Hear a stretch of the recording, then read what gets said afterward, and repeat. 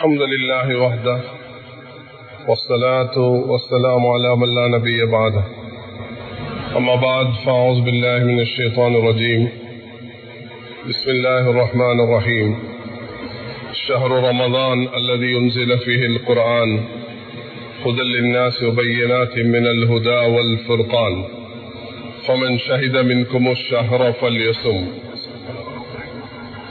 وقال أيضا إنا أنزلناه في ليلة القدر وما أدراك ما ليلة القدر ليلة القدر خير من ألف الشهر صدق الله العظيم.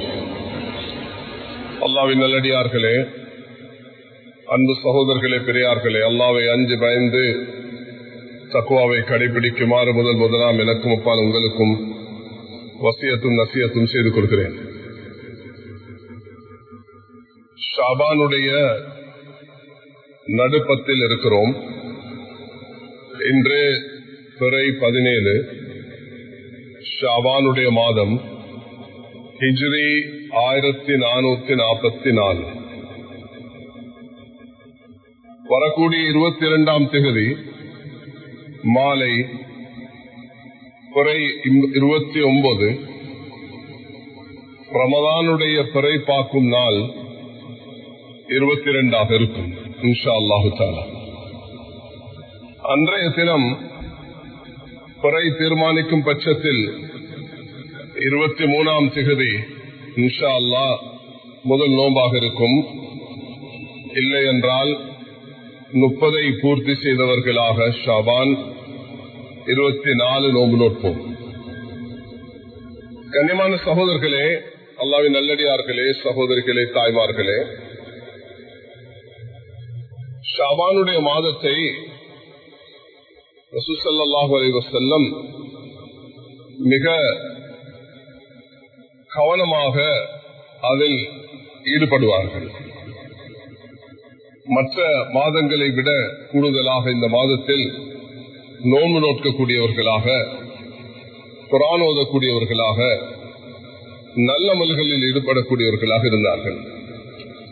மக்கள் இந்த மாதத்தில் அலட்சியமாக இருக்கக்கூடாது. ரஜபுடைய மாதம் 7ஆம் மாதம் கடந்து விட்டது. ரமதானுடைய 9வது மாதம் இஸ்லாமிய கேலண்டர் படி அடைய போகிறோம்.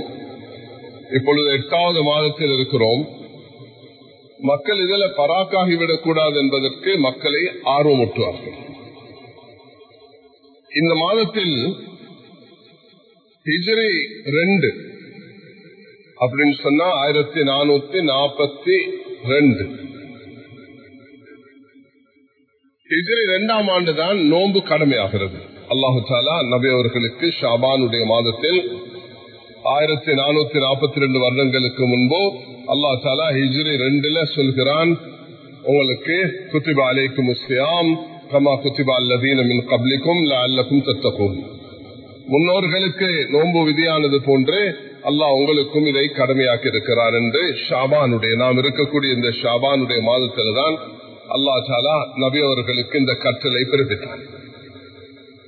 அவ அன்றிலிருந்து இன்று வரைக்கும் முஸ்லிம் உம்மா 1442 வருடங்களாக உலகளாவிய ரீதியில் இந்த கடமையை நாம் நிறைவேற்றி வருகிறோம். அல்ஹம்துலில்லாஹ். உயிர் வாழக்கூடிய எங்களுக்கும் அல்லாஹு தஆலா அந்த கடமையை நிறைவேற்றக்கூடிய பாக்கியத்தை தந்திருக்கிறான். அதுக்கு நாம் உள்ளத்தால் அல்லாஹ்க்கு நன்றி செலுத்த கடமைப்பட்டிருக்கிறோம். கண்ணியமானவர்களே, இன்னொரு சந்தோஷமான ஒரு நிகழ்வுண்டு.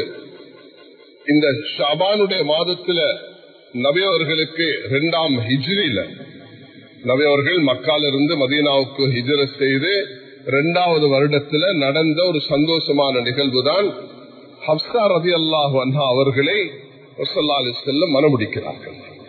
உமர் ரலியல்லாஹு அன்ஹுடைய மகள் ஹப்ஸா, அபூபக்கர் ரலியல்லாஹு அன்ஹு காலத்துல குர்ஆன் எழுதப்பட்டதை பாதுகாத்த ஒரு பெண்ணாக அவர்கள் வர்ணிக்கப்படுகிறார்கள்.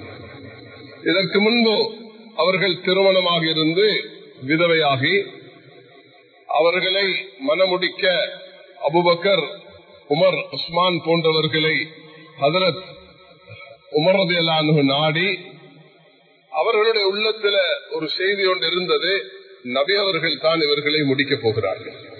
அப்ப நபி அவர்கள் சொல்கிறார்கள், உஸ்மானுக்கு ஹப்சாவை விட சிறந்த ஒரு கணவரையும், ஹப்சாவுக்கு உஸ்மானை விட சிறந்த ஒரு கணவரையும், உஸ்மானுக்கு ஹப்சாவை விட சிறந்த ஒரு மனைவியையும், ஹப்சாவுக்கு உஸ்மானை விட சிறந்த ஒரு கணவரையும் அல்லாஹ் தஆலா நசீபாக்க போகிறார்.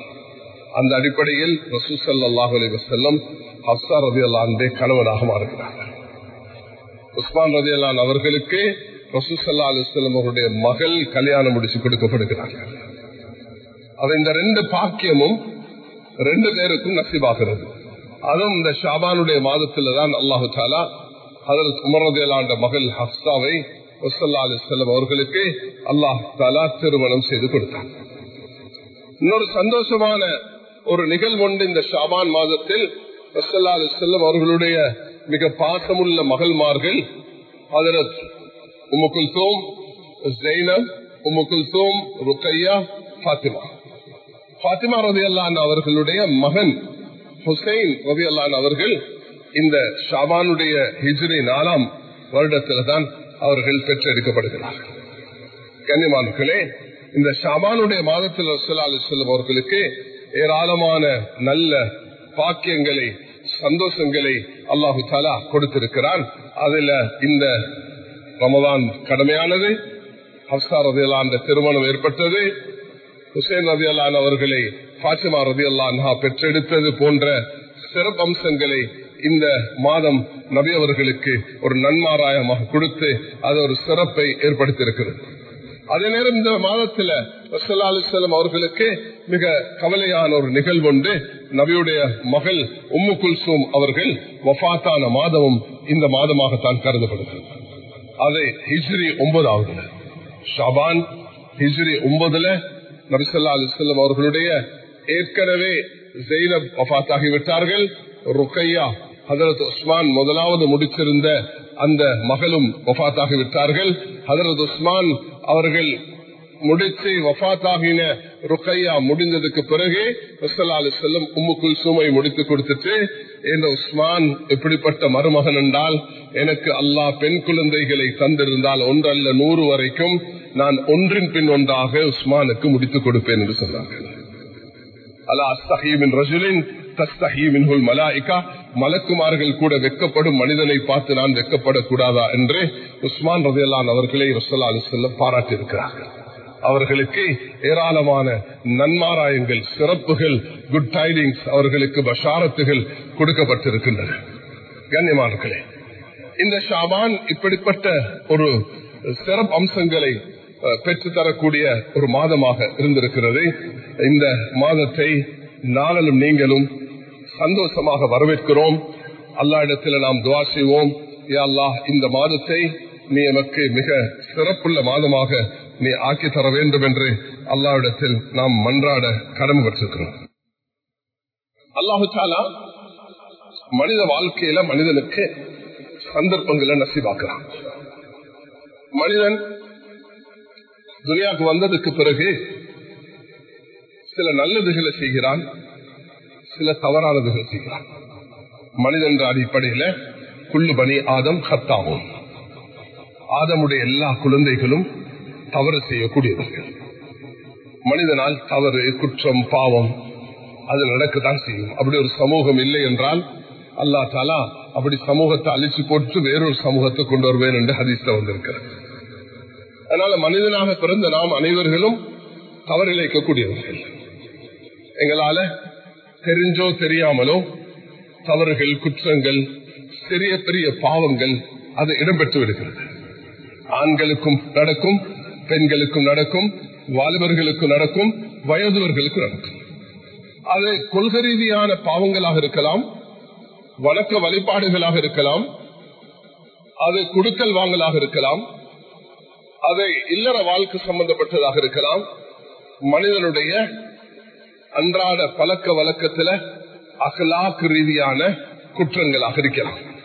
மனிதனுக்கு இந்த எல்லா வகையிலையும் பாவங்கள் ஏற்பட இடம்பாடு உண்டு. மனிதன் சில நேரம் தெரியாதனமாக குஃப்ருடைய வார்த்தைகளை பாவிக்கலாம்.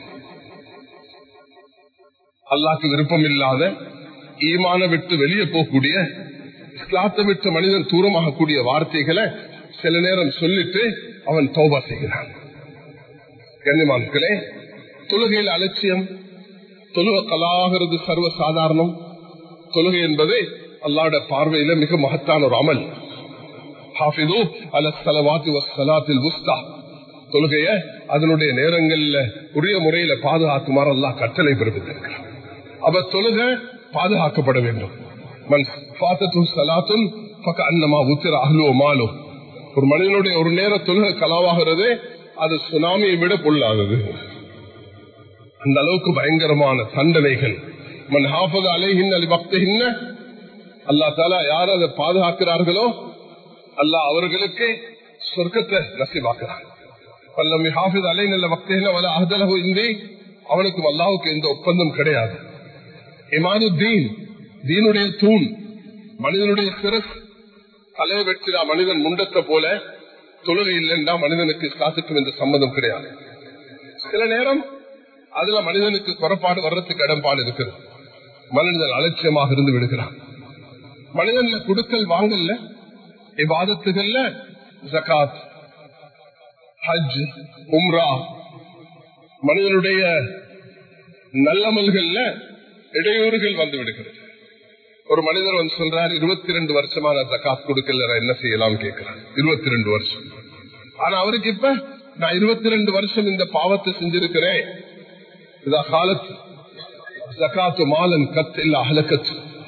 ஜகாத்துடைய அந்த 2.5 வீதம் அது சேகரிக்கப்பட்டு கொடுக்கப்படாமல் இருந்தால், அது மத்த பணத்தோட சேர்ந்தால் அந்த 2.5 வீதம் அது கேன்சரை போல உள்ளது, அது அழிச்சு விடும் என்பதால் ஜகாத் கொடுக்கப்படாம உரியவர்களுக்கு தாமதிக்கப்பட்டு, இன்றைய காலத்தில் என்ன ஒரு காலம் இருக்கும், நபி சொன்னாங்க ஜகாத் கொடுக்கறதுக்கு ஆள் இருக்க மாட்டாங்க. இந்த காலத்துல ஜகாத் கொடுக்கப்படுறதுக்கு தகுதியானவர்கள் அளவுக்கு அதிகமாக இருக்கிறார்கள். இந்த நேரம் யாருக்கும் போன வருஷத்துடைய ஜகாத்தை இன்றைய வரைக்கும் ஈடிச்சு வைக்கிறதுக்கு எந்த வகையிலையும் அனுமதி இல்லை. அவர் ஒரு பாவியாக, பணத்தில் அவர் செய்யற ஒரு அநியாயக்காரராக கருதப்படுவார். அவருக்கு அல்லாஹ்வுடைய சோதனை வரக்கூடாது, அல்லாஹ் பாதுகாக்க வேண்டும். அல்லாஹ்வுடைய சோதனை வருவதற்குரிய அடையாளம் தான் அது. அதனால மிக ஜாக்கிரதையாக இருக்க வேண்டும். ஆக சிறந்தது சஹாபாக்களுக்கு உள்ள ஹஜ்ரத் ஆயிஷா ரலியல்லாஹு அன்ஹா அவர்களுக்கு காலையில வந்த 1 லட்சத்தை மாலையில பங்கிட்டு கொடுத்துட்டாங்க. அவங்களுக்கு இஃப்தார் செய்யறதுக்கும் வசதி இல்லை. அப்துல் ரஹ்மான் இப்னு அவுஃப் ரலியல்லாஹு அன்ஹு அவர்கள் 700 camels ஒரே நாள்ல தர்மம் செஞ்சு போட்டாங்க. கொடுக்கிறதுக்கு ஒரு மனிதன் தேடி வரக்கூடியவர்களையும் அடையாளம் காணணும், தானும் தேடி போயிட்டு கொடுக்கணும். இது 2 மார்க்கத்தில் உலமாக்களுக்கு, தனவந்தர்களுக்கு, ஆட்சியாளர்களுக்கு சொல்லப்பட்ட வழிகாட்டல். உலமாக்களும் தனக்கு வர்றவர்களை அலட்சியம் இல்லாம வழிநடத்த வேண்டும், அவர்களும் தேடி போயிட்டு வழிகாட்ட வேண்டும். தனவந்தர்களும் தன்னிடத்துல வரக்கூடியவர்களையும் அடையாளப்படுத்தி எல்லாருக்கும் பணமாக கொடுக்க வேண்டும் என்பது அல்ல. சில மனிதர்களுக்கு உபதேசம், வழிகாட்டல், சில மனிதர்களுக்கு என்னென்ன வகையில வழிகாட்ட முடியுமோ அதை செஞ்சு வர வேண்டும். ஆக கண்ணியமானவர்களே, மனிதன் அடிப்படையில வியாபாரத்துல மனிதனுக்கு தவறு நடக்கும். இன்னொருத்த பணத்தை அபகரிச்சிருப்பான், கடன் எடுத்து கொடுக்காமல் இருப்பான். இது பெரிய பாவம். ஒரு மனிதன் ஷஹீதாகிவிட்டால் அந்த மனிதனை சொர்க்கத்துக்கு தான் கொண்டு போகும். ஆனா கடனை தவிர என்று சொன்னார்கள். அல்லாஹ்வுடைய பாதையில ஷஹீதாகிறதுக்கும் அவன் சொர்க்கத்துக்கு போக்குறதுக்கு தடையாக இருக்கிறதுக்கும் கடன் தான் காரணமாக இருக்கும் சொன்னான். இன்னொருவருடைய பணத்தை எடுத்தா திருப்பி கொடுக்கிற நியத்துல இருக்கும். பலரையும் கேள்விப்பட்டிருக்கிறோம். செக்க கொடுத்துட்டு இந்த பாருங்க ரிட்டர்ன் ஆகிருச்சுன்னு சொன்னா சிம்பிளாக அந்த செக் எடுத்து அதை அப்படி கிழிச்சு வாயில போட்டு முழுங்கிடுறாங்க. அல்லதீன யாக்குலூன அம்வால் யதாமா புல்மன் இன்னமா யாக்குலூன ஃபீ புதூரிஹிம் நாரா. நீங்க உலகத்துல கோர்ட் கச்சேரியில தப்பிரலாம், ஆனா அல்லாஹ் கிட்ட தப்ப முடியாது. பிறருடைய சொத்து அபகரிக்கிறதுல அது அநியாயம். எப்படிப்பட்டதுன்னா யதீமுடைய சொத்து அபகரிக்கிறதே வயிற்றுல நெருப்ப கட்டுறதுக்கு சமம் என்று சொன்னாங்க. கண்ணியமானவர்களே, எப்பொழுதும் குடுக்கல் வாங்கல் ஏதும் தவறு இருந்தா அதையும் சீராக்கிக் கொள்ளணும். ஜகாத் கொடுக்காமல் இருந்தா அதையும் சீர்படுத்திக் கொள்ளணும். ஹஜ்ஜு கடமையாக செய்யாம மௌத்தாகிட்டா அந்த மௌத்தான குடும்பத்துல கடமை வராசத்து சொத்தை பிரிச்செடுக்கிறதுக்கு வாப்பாட சகோதரருடைய ஜகாத் ஹஜ்ஜ நிறைவேற்றணும். ஹஜ்ஜை நிறைவேற்றுறதுக்கு. ஏன்னா மனிதனுடைய கடித மனிதன் கேட்டு எடுத்துக் கொள்வான். நபி உங்ககிட்ட ஒரு ஜனாசா வந்தா தொழுவிப்பாங்க. ஆனா தொழுவிக்க முதல் கேட்பாங்க, இவருக்கு எதுவும் கடன் இருக்குதா? கடன் இருந்தா நபி அவங்க சொல்லுவாங்க, நான் தொழுவிக்க மாட்டேன் சொல்லுவாங்க. பிறருடைய பணம் அது விளையாட்டு இல்லை மேலான சோதர்களே. அதுல அநியாயம் செய்தவர்களை நபி ஒரு நாள் மன்னிச்சது கிடையாது. செல்லம் சில நேரத்தில் அறிவிப்பாங்க, யார் இவருடைய கடனை பொறுப்பெடுக்கிறார்? சஹாபாக்கள் பொறுப்பெடுப்பாங்க. நபியவர்களுக்கு வசதி வந்ததுக்கு பிறகு நான் இதை பொறுப்பெடுக்கிறேன் என்று பொறுப்பெடுத்துட்டு தான் அந்த கடனை கொடுத்துட்டு தான் நபியவங்க ஜனாசா தொழிப்பாங்க. அதனால கடன் எடுத்தவர்கள் துனியால ஒரு மனிதனுக்கு அவரிடத்துல போய் மன்னிப்பு கேட்டு ஏதோ ஒரு வகையில குடுக்கல் வாங்கல்ல நேர்மையாக நடந்து கொள்றதுக்கு முயற்சி எடுக்க வேண்டும். மேலான சகோதரர்களே, இல்லற வாழ்க்கையில மனிதனுக்கு பல தவறுகள் நடப்பதுண்டு. மனைவி மக்களுக்கு மனிதனால பல குற்றங்கள் நடக்கிறது. மனைவிக்கு அநியாயம் செய்யறது, குழந்தைகளுக்கு அநியாயம் செய்யறது, குழந்தைகள் தாய்க்கு அநியாயம் செய்யறது, தகப்பனுக்கு அநியாயம் செய்யறது, இப்படிப்பட்ட பாவ காரியங்கள் மனிதனால சர்வ சாதாரணமாக ஏற்படுவதை நாங்க வளர்க்கிறோம். மனிதன் என்ற அடிப்படையில மனிதனால குற்றங்கள் ஏற்படத்தான் செய்யும். மேலான சகோதரர்களே, ஒரு சஹாபி அபூபக்கர் ரலியல்லாஹு அன்ஹு அவர்களோட வாக்குவாதம் வந்த நேரம் அபூபக்கர் ரலியல்லாஹு அன்ஹு அவரை ஏசி விட்டார்கள். ஏசினத்தை உணர்ந்த அபூபக்கர், ரபியா நீ என்ன மன்னிச்சிரு கேட்டார். நான் உன்னை மன்னிக்க மாட்டேன் என்று சொன்னார். திரும்ப வந்து சொன்னார், என்ன மன்னிச்சிரு ரபியா அஸ்லமி, நான் உன்கிட்ட மன்னிப்பு கேட்கிறேன், நான் கோவத்துல ஏசிட்டேன். அது அவர் மன்னிக்க மாட்டேன்னு நபியவர்கள்ட்ட போயிட்டு சொன்னாங்க, யாரும் சொல்லலாம் நான் இவர்கிட்ட மன்னிப்பு கேட்கிறேன். ரபியா, அபூபக்கர் யாருன்னு தெரியுமா? அபூபக்கர் அல்லாஹ் இடத்துல மிக விருப்பமானவர் மனிதர், அவரால் தவறு நடந்து விட்டது மன்னிப்பு கேட்கிறார். கண்ணியமானே, உலகத்துல மன்னிச்சு பழக வேண்டும். அல்லாஹ் தஆலா நாளைக்கு கியாமத் நாளையில அடியார்களை மன்னிக்க காத்து கொண்டிருக்கிறான். சுப்ஹானல்லாஹ்.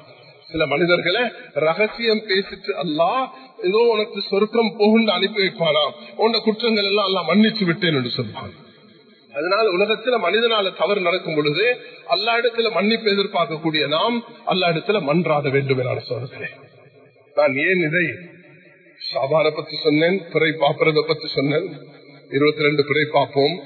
அதுக்கு சில கிரைடீரியாவை நான் சொல்ல இருக்கிறேன். அதுக்கு நான் உங்களுக்கு சொன்னது, மனிதனால தவறு நடக்கும் பொழுது அந்த தவற மனிதன் அடையாளப்படுத்தி திருத்திக் கொள்ளணும். அதுக்குள்ள ஒரு வாய்ப்பை நான் இப்பொழுது சொல்ல போகிறேன். அதுக்கு முன்பு நாம் 22ஆம் தேதி பிறப்பாக்குறதுக்கு நாட்டில் பல இடங்கள்ல ஏற்பாடு செஞ்சிருக்கிறோம்.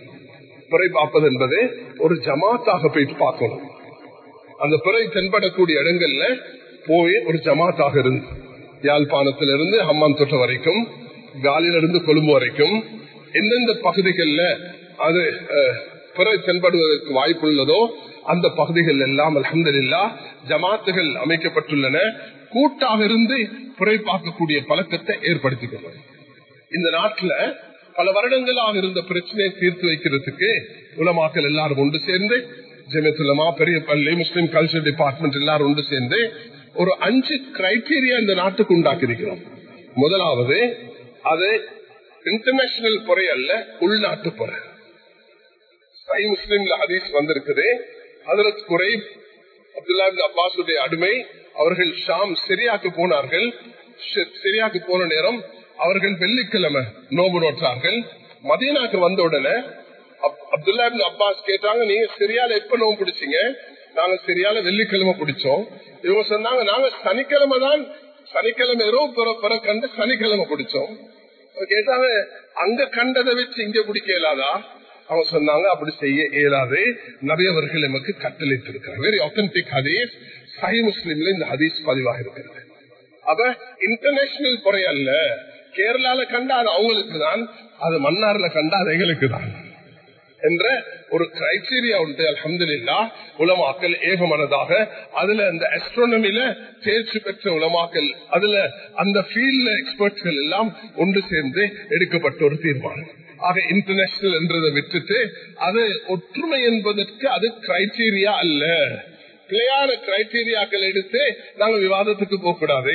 ஒற்றுமை என்றது உள்ளத்துல ஒற்றுமை ஆகிறது, ஒற்றுமை என்றது விட்டு கொடுக்கிறதுல ஒற்றுமை ஆகிறது, ஒற்றுமை என்றது மற்றவர்களை திட்டாம இருக்கிறதுல ஒற்றுமை ஆகிறது, ஒற்றுமை என்றது ஒருவருக்கு ஒருவர் துவா செய்யறதுல ஒற்றுமை ஆகிறது, ஒற்றுமை என்ற ஒருவருக்கு ஒருவர் மதித்து நடக்கிறதுல ஒற்றுமை ஆகிறது, ஒருவரை விட்டு கொடுத்து மற்றவர்களை கண்ணியத்தை பாதுகாக்கிறதுல ஒற்றுமை ஆகிறது. அதுதான் ஒற்றுமையை தவிர ஒற்றுமை பெருநாள் உலகம் எல்லாம் சாத்தியம் இல்லாத ஒன்றுல அமெரிக்கா வேற, பிஜி வேற, அது ஆஸ்திரேலியா வேற. மேலான சகோதரர்களே, கால நேரத்தையும் தெரிந்திருக்கக்கூடிய நாங்க, டைமையும் தெரிந்திருக்கக்கூடிய நாங்க அதை ஒன்றுபடுத்துறது என்பது சாத்தியம் இல்லை என்பதை அதை இங்க நான் விவரிச்சு சொல்ல வேண்டிய தேவையில்லை. நீங்க இதை நல்லா தெரிஞ்சு வச்சிருக்கிறீங்க. ஆக முதலாவது லோக்கல் புற, இரண்டாவது பூமியிலிருந்து கண்ணால பார்க்கணும். இது ஆகாயத்துல பறந்து போயிட்டு பாக்குறதோ கருவிகளை வச்சு பாக்குறதோ அல்ல. மேலான சகோதரர்களே, அதுக்கு சில நேரம் இந்த நாள் பெற பார்க்க முடியாது என்று முஸ்லிம்கள்ல தேர்ச்சி பெற்ற வானியல், அந்த அஸ்ட்ரானமியில தேர்ச்சி பெற்றவர்கள் சொல்லும் பொழுதே, ஒருவர் நான் பார்த்தேன் என்று வந்து சொன்னா சிலவேளை அவர் அந்த நாள்ல சாத்தியம் இல்ல. எப்படி 6:22 சூரியன் மறைகிறது, சந்திரன் 6:15 மறைந்து விட்டதுன்னா 6:15 மறைந்த சந்திரனை இவருக்கு 6:30 எப்படி காண முடியும்? சாத்தியம் இல்லை. அப்ப சாத்தியம் இல்லாத ஒன்றை வந்து கண்டேன் என்று சொன்னால் அது அந்த காதை ஜட்ஜாக இருக்கக்கூடியவர்கள் அவங்க நிராகரிச்சிருவாங்க. நிராகரிச்சா நான் கண்டேன் என்ற ஊரை குழப்பாம அதுக்குள்ள கிரைட்டீரியா, அதுக்குரிய வழிகாட்டல், அதுக்குள்ள மார்க்க தெளிவுகள் அழகான முறையில கொடுக்கப்பட்டிருக்கின்றன. அதை பின்பற்றி பெரிய பள்ளி, ஜெமியத்துல்லமா, முஸ்லிம் கல்ச்சர் டிபார்ட்மெண்ட் எல்லாரும் ஒன்று சேர்ந்து பல நூற்றுக்கணக்கான உலமாக்கள் நாட்டில் அமரப்பட்டு வருஷம் பூரா முஹர்ரம், சஃபர், ரபியுல் அவ்வல், ரபியுல் ஆஹிர், ஜுமாதல் ஊலா, ஜுமாதல் உக்ரா, ரஜப், ஷாபான், ரமதான், ஜுல்காதா, ஷவ்வால், ஜுல்காதா, ஜுல்ஹிஜ்ஜா, இந்த 12 மாதங்களும் பிறை பார்க்கப்படுகின்றன. ரமதான் மட்டுமல்ல, ஒவ்வொரு மாதமும் பிறை பார்த்து அதுக்குரிய டேட்டை பிக்ஸ் பண்ணி மிக தெளிவாக, எனக்கு தெரிய நான் 25-30 வருடங்களாக இதில் ஈடுபட்டு இருக்கிறேன். இதற்கு முதல் நூற்றுக்கணக்கான வருடங்கள் இந்த நாட்டு முஸ்லிம்கள் 1000 வருடத்துக்கு மேல வாழ்ந்தவர்கள் இந்த கிரைட்டீரியா படிதான் இருந்திருக்கிறார்கள். அதுல இந்த குழப்பங்களை தீர்த்துக் கொள்வதற்காக வேண்டி இந்த 5 அம்சம், உள்நாட்டு பிறை, வெற்று கண்களால பார்க்கக்கூடிய பிறை, அதுக்காக வேண்டிய ஆய்வாளர்கள் இது முடியாது என்று சொல்லக்கூடிய பட்சத்தில் தேர்ச்சி பெற்றவர்கள் 4வது இருந்து வழிகாட்டுவார்கள். யாரும் அந்த நாள்ல கண்டேன் என்றிருந்தால் ஒற்றுமையை கருத்தில் கொண்டு நாட்டை மதித்து உலமாக்களுடைய இந்த தீர்ப்பை மதித்து அவர்கள் அதை விட்டுக் கொடுத்து நடப்பதுதான் சிறந்தது. இல்ல அவர் நான் அல்லா கிட்ட நன்மை அடையணும் என்று நினைச்சா அவருக்கு மட்டும் நோன்பு விடுறதுக்கு, அவருக்கு மட்டும் தனிமையில் அதை கொண்டாடுறதுக்கு அனுமதி இருக்கிறதே தவிர பப்ளிக்கு வந்து அது அவரை பப்ளிக்ல குழப்பத்தை உண்டாக்குறதுக்கு எந்த வகையான வழிகாட்டலும் கிடையாது. கண்ணியமான சகோதரர்களே, பெரியார்களே, இதை ஒரு விவாதமாக ஆக தேவையில்லை. அல்ஹம்துலில்லாஹ், அழகான வழிகாட்டல்கள், அழகான பொறுப்புதாரிகள், அதுக்குள்ள உலமாக்கள், அது பேச்சு பெற்றவர்கள் அழகான முறையில் நடத்துறாங்க. சில விஷயங்களை அவர்களுக்கு ஒப்படைச்சிட்டோம்னா அல்லாஹ் கிட்ட நாங்க அதுக்கு கேள்வி கணக்கு சொல்லப்படுது தேவைப்பட மாட்டாங்க. கண்ணியமானங்களே, ரமதான் வரப்போகுது. நான் முக்கியமான ஒரு விஷயத்த சொன்னேன். அது என்னன்னா, மனிதன் அடிப்படையில மனிதனால தவறு நடந்திருக்கும். ஈமான்ல ஏதோ மேல தவறு நடந்திருச்சா? அல்லாஹ் தஆலா சொல்கிறான், அஃபமன் கான முஃமினன் கமன் கான ஃபாஸிகா லா யஸ்தவூன், ஈமான் உள்ளவரும் ஈமானற்றவரும் சமமாக மாட்டார்கள் சொல்கிறான். யா அல்லாஹ், இந்த ஈமான்ல அல்லாஹ் மஹப்பிப் இலைனல் ஈமான், யா அல்லாஹ் எனக்கு ஈமான விருப்பம் உள்ளதாக ஆக்கிதா, வஸையின் ஃபி குலூபினா, என்ற உள்ளத்தில் அதை அலங்கரித்து தான் அந்த அல்லாஹ் கிட்ட கேட்க வேண்டும். மேலான சகோதரர்களே, ரமதான் வாரது என்று சொன்னா 6 மாசத்துக்கு முதல் துஆ கேட்டு ஆயத்தமாகுவார்களாம். ரமதான் முடிஞ்சோன்னு 6 மாசம் அல்லாஹ் கிட்ட இந்த ரமதான கபூல் செய்து தான் அல்லாஹ் கிட்ட மன்றாடுவார்கள். இதனாலதான் ஹதீஸ்ல ரஜப், ஷாபான் என்ற மாதம் அடிக்கடி ஞாபகப்படுத்தப்படுகிறது. அல்லாஹ் இந்த மாதங்கள்ல வரக்கத்தை ஏற்படுத்தி தாண்டு ஏன் எனக்கு ரமதான் அடைய வேண்டும் என்ற அந்த ஆர்வத்தில். கண்ணியவான்களே, அந்த ரமதான் சுப்ஹான் அல்லாஹ், அது ரஹ்மத்துடைய மாதம், அது மன்னிப்புக்குரிய மாதம், அது நரக விடுதலைக்குரிய மாதம், அது குர்ஆனை அல்லாஹ் இறக்கி வைத்த மாதம், அல்லாஹ் அது லைலத்துல் கத்ரை ஏற்படுத்திய மாதம், அதை நபி அவர்கள் ஏனைய நாட்களை விட அஜ்வத் மாஃபி ரமதானுடைய காலத்துல நபி அவர்கள் கொடையாளி. சுப்ஹானல்லாஹ். ஏனைய மாதங்களை விட நபி அவர்கள் கொடை கொடுக்கக்கூடியவர்களாக இருப்பார்கள். நபியுடைய அந்த கொடுக்கும் தன்மையை படிச்சோம்னா சுப்ஹானல்லாஹ், அல்லாஹ் ரப்புல் இஸ்ஸத் குர்ஆன்ல நபியை தடுத்திருக்கிறான். நீங்க இப்படி திறந்து கொடுக்காதீங்க என்று அல்லாஹ் தடுக்கக்கூடிய அளவுக்கு நபி அவர்கள் கொடுக்கிறார்கள். இஸ்லாம் பரவுவதற்கு காரணமாக அமைந்த அந்த வரலாறை படிக்கும் பொழுது உலகமே இஸ்லாத்துக்கு வந்தாலும் வரமாட்டேன் என்று சொன்ன மனிதர் கூட இஸ்லாத்தை ஏற்றுக்கொள்கிறார். நபியுடைய கொடுக்கும் விதம். ஒரு பெண்மணி அந்த ஊருக்கு போய் சொல்கிறாள், நான் இப்படிப்பட்ட ஒரு மனிதனை கண்டதில்லை, அப்படி அவர் கொடுக்கிறார் சொல்கிறார். ஜகாத்தை மட்டும் டார்கெட் பண்ணாதீங்க. ஜகாத் என்பது 2.5%. நீங்க உங்களோட கொடுக்க வேண்டியதுல சதக்காவை பாருங்க. கஞ்சனுக்குள் அடையாளம் என்ற ஹதீஸ்ல வந்திருக்குது, நேர்ச்சை செஞ்சு கொடுக்கிறது. எனக்கு இந்த நோய் சோமாகிட்டா நான் ஒரு ஆடை கொடுப்பேன். ஹதீஸ்ல வருது பகீல் இஸ் a stingy person, அவன் ஒரு கஞ்சன். அல்லாஹ்க்கு நீ இப்படியா கொடுக்கணும்? நீ ஆடை கொடுத்துட்டு அல்லாஹ் கிட்ட கேளு. அல்லாஹ் நான் கொடுத்தேன், எப்படி கொடுத்தேன்னா என் தாய்க்கு தேவை, என் குழந்தைக்கு அழுகிற குழந்தைக்கு கொடுக்காம என் தாய்க்கு கொடுத்தேன். அல்லாஹ் எனக்கு பாவம் செய்யறதுக்கு சந்தர்ப்பம் இருந்தும் அல்லாஹ் அந்த பாவத்தை செய்யாம உனக்காக கொடுத்தேன் என்று கேட்கிறது தான் கல்ல நகர்த்தும், முசீபத்தை நீக்கும். வேளாண் சகோதரர்களே, வாழ்க்கையில இன்றைக்கு ஒரு முறை இந்த ஷாபானுடைய நாளையில நாங்க நீங்க எல்லாரும் அல்லாஹ் கிட்ட மன்றாடுவோம், யா அல்லாஹ் இந்த ரமதான் எனக்கு வித்தியாசமானதாக்கிட்டா, மஸ்ஜிதுகள் எல்லாம் குர்ஆன் உள்ள மஸ்ஜிதுகளாக மாற வேண்டும்.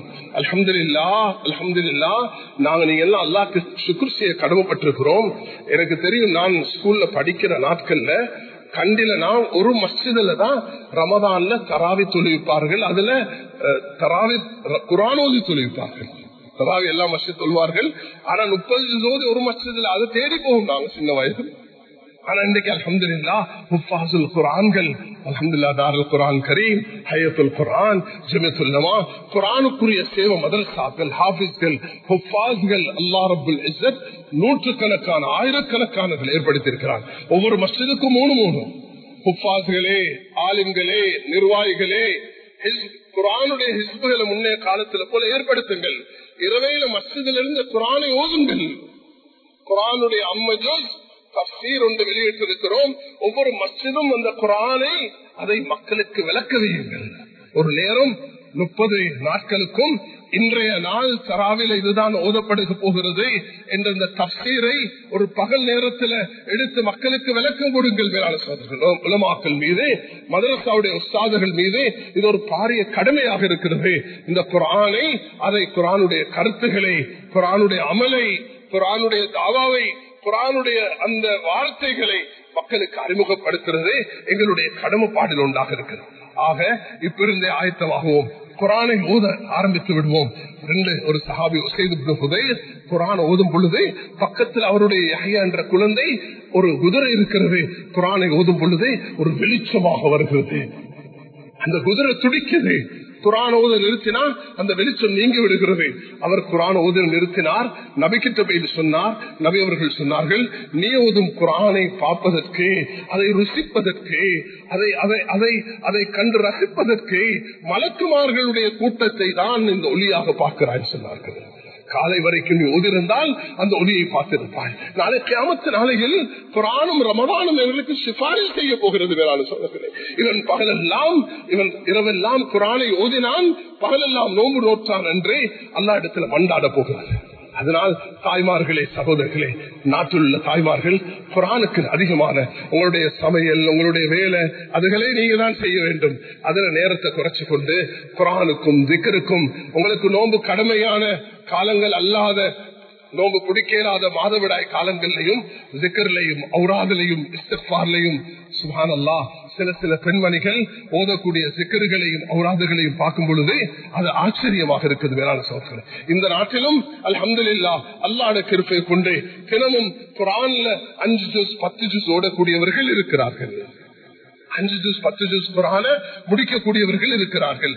வாரத்தில் ஒரு குர்ஆன் முடிக்கக்கூடியவர்கள் இருக்கிறார்கள்.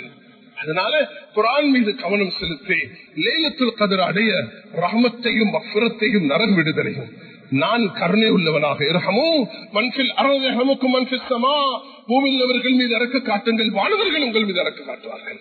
அல்லாஹ் தஆலா அல்லாஹ் மிக கருணை உள்ளவன் இரக்கம் உள்ளவன்.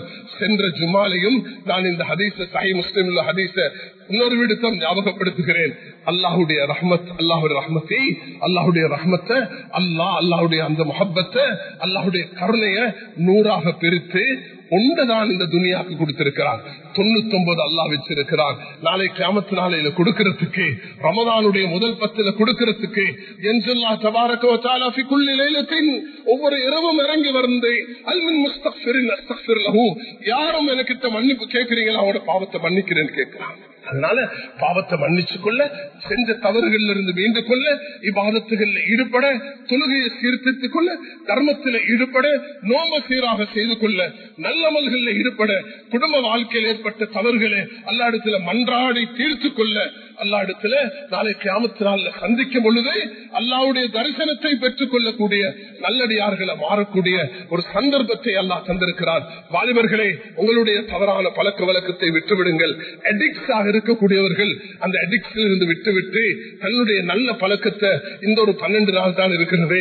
இந்த 12 நாள்ல எங்களை ஆயத்தப்படுத்தினால்தான் ரமதான் சிறப்பாக கழிக்க முடியும். அந்த ரமதான் வரும் பொழுது முன்னோர்கள் எப்படி அந்த ரமதான வரவேற்றார்களோ அமல்களை கொண்டு திக்ர கொண்டு குர்ஆனை கொண்டு தௌபாவை கொண்டு அப்படி கொடுக்கிறத கொண்டு சுப்ஹானல்லாஹ் உங்களோட ஜகாத்துகளை தயவு செய்து அல்லாஹ்வுக்காக இப்ப இருந்து அடையாளப்படுத்திருங்க. கொடுக்க வேண்டிய ஜகாத்தை ஒதுக்கிறங்க. அடுத்த வருஷம் வரைக்கும் வச்சு தான் கொடுக்கணும் என்பதுக்கு சட்டம் கிடையாது. உடனே கொடுங்க, ஒரு மாசத்துல கொடுங்க, 2 மாசத்துல கொடுத்து முடிச்சிருங்க. மேலான சகோதரர்களே, அடுத்த வருஷத்துடைய ஜகாத்தை முட்கூட்டி கொடுக்கிறதுக்கு அனுமதி இருக்கிறது.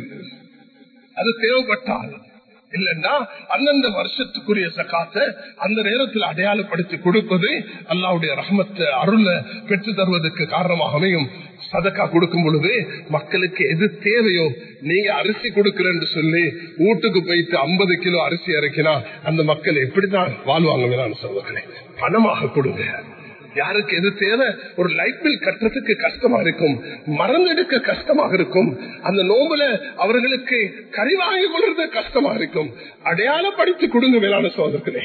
தேவையுள்ளவர்கள் அடையாளப்படுத்துவது என்பது இது அல்லாஹ்க்கு விருப்பமானது. அல்லாஹ் கொடுக்கிறான். அந்த ஹதீஸ்ல ஸல்லல்லாஹு அலைஹி வஸல்லம் அந்த கருணையை சொல்றதுக்கு சொன்னாங்க. ஒரு தாய் தந்த புள்ளைய எங்கேயோ விட்டுட்டா, தேடுறா, புள்ளைய எங்க இந்த புள்ள தேடுறா, துடிக்கிறா, காண்ற புள்ளையெல்லாம் எடுத்து பால் கொடுக்கிறா. என் புள்ள துடிக்குமே பால் குடிக்கிறதுக்கு அந்த தண்ட புள்ள கண்ட உடனே அதை கட்டி பிடிச்சு பால் கொடுத்துட்டு அந்த தாய் பட்ட சந்தோஷம். நபி அவங்க கேட்டாங்க, இந்த புள்ளைய தூக்கி தாய் நெருப்புல போடுவாளா? போட மாட்டாயே. இந்த தாய்க்கு மீது அன்பு இதை விட 99 மடங்கு அல்லாஹ் எங்கள் மீது அன்பு வைத்திருக்கிறார். அந்த அன்பு வைத்து அல்லாஹ்வுடைய ரஹ்மத்தை பெற்றுக்கொண்டு மன்னிப்பை பெற்று நரவிடுதலாக மாறி இந்த நாட்டுக்கும் உலகத்துக்கும் சாந்தியும் சமாதானத்தை ஐக்கியத்தையும் கொண்டு வரக்கூடிய மக்களாக அல்லாஹ் எங்களை ஆக்குவானாக. இந்த மஸ்ஜிதையும் இந்த மஸ்ஜிதை நிர்வகிக்கக்கூடிய இந்த ஊர்ல கூடியிருக்கக்கூடிய இந்த மஸ்ஜிதுக்கு வந்திருக்கக்கூடிய எல்லாரையும் அல்லாஹ் கபூல் செய்வாயாக. எமக்கு அல்லாஹ் ரஹ்மத்தையும் மக்ஃபிரத்தையும் நரவிடுதலையும் தருவாயாக. உண்மையான மூமின்களாக வாழ்ந்து மரணிக்க கிருபை செய்வாக. மக்கா மதீனாவை ஜியாரத் செய்யக்கூடிய பாக்கியத்தை, ஹஜ் உம்ராவை பைத்துல் மக்தஸுக்கு போகக்கூடிய பாக்கியத்தை நசீபா ஒற்றுமையாக வாழக்கூடிய மக்கள் ஆக்குவாயாக. ரமதானுக்காக ஆயத்தமாகிறோம் யா அல்லாஹ். இந்த ஷாபான்ல இருந்து ஆயத்தமாகிறோம் யா அல்லாஹ். இந்த நாட்டுக்கு ஏற்பட்டிருக்கக்கூடிய நெருக்கடியை போக்கிடுவாயாக. இந்த நாட்டுக்கு அமைதியை, சாந்தியை, சமாதானத்தை ஏற்படுத்தி தருவாயாக. அல்ஹம்துலில்லாஹ்.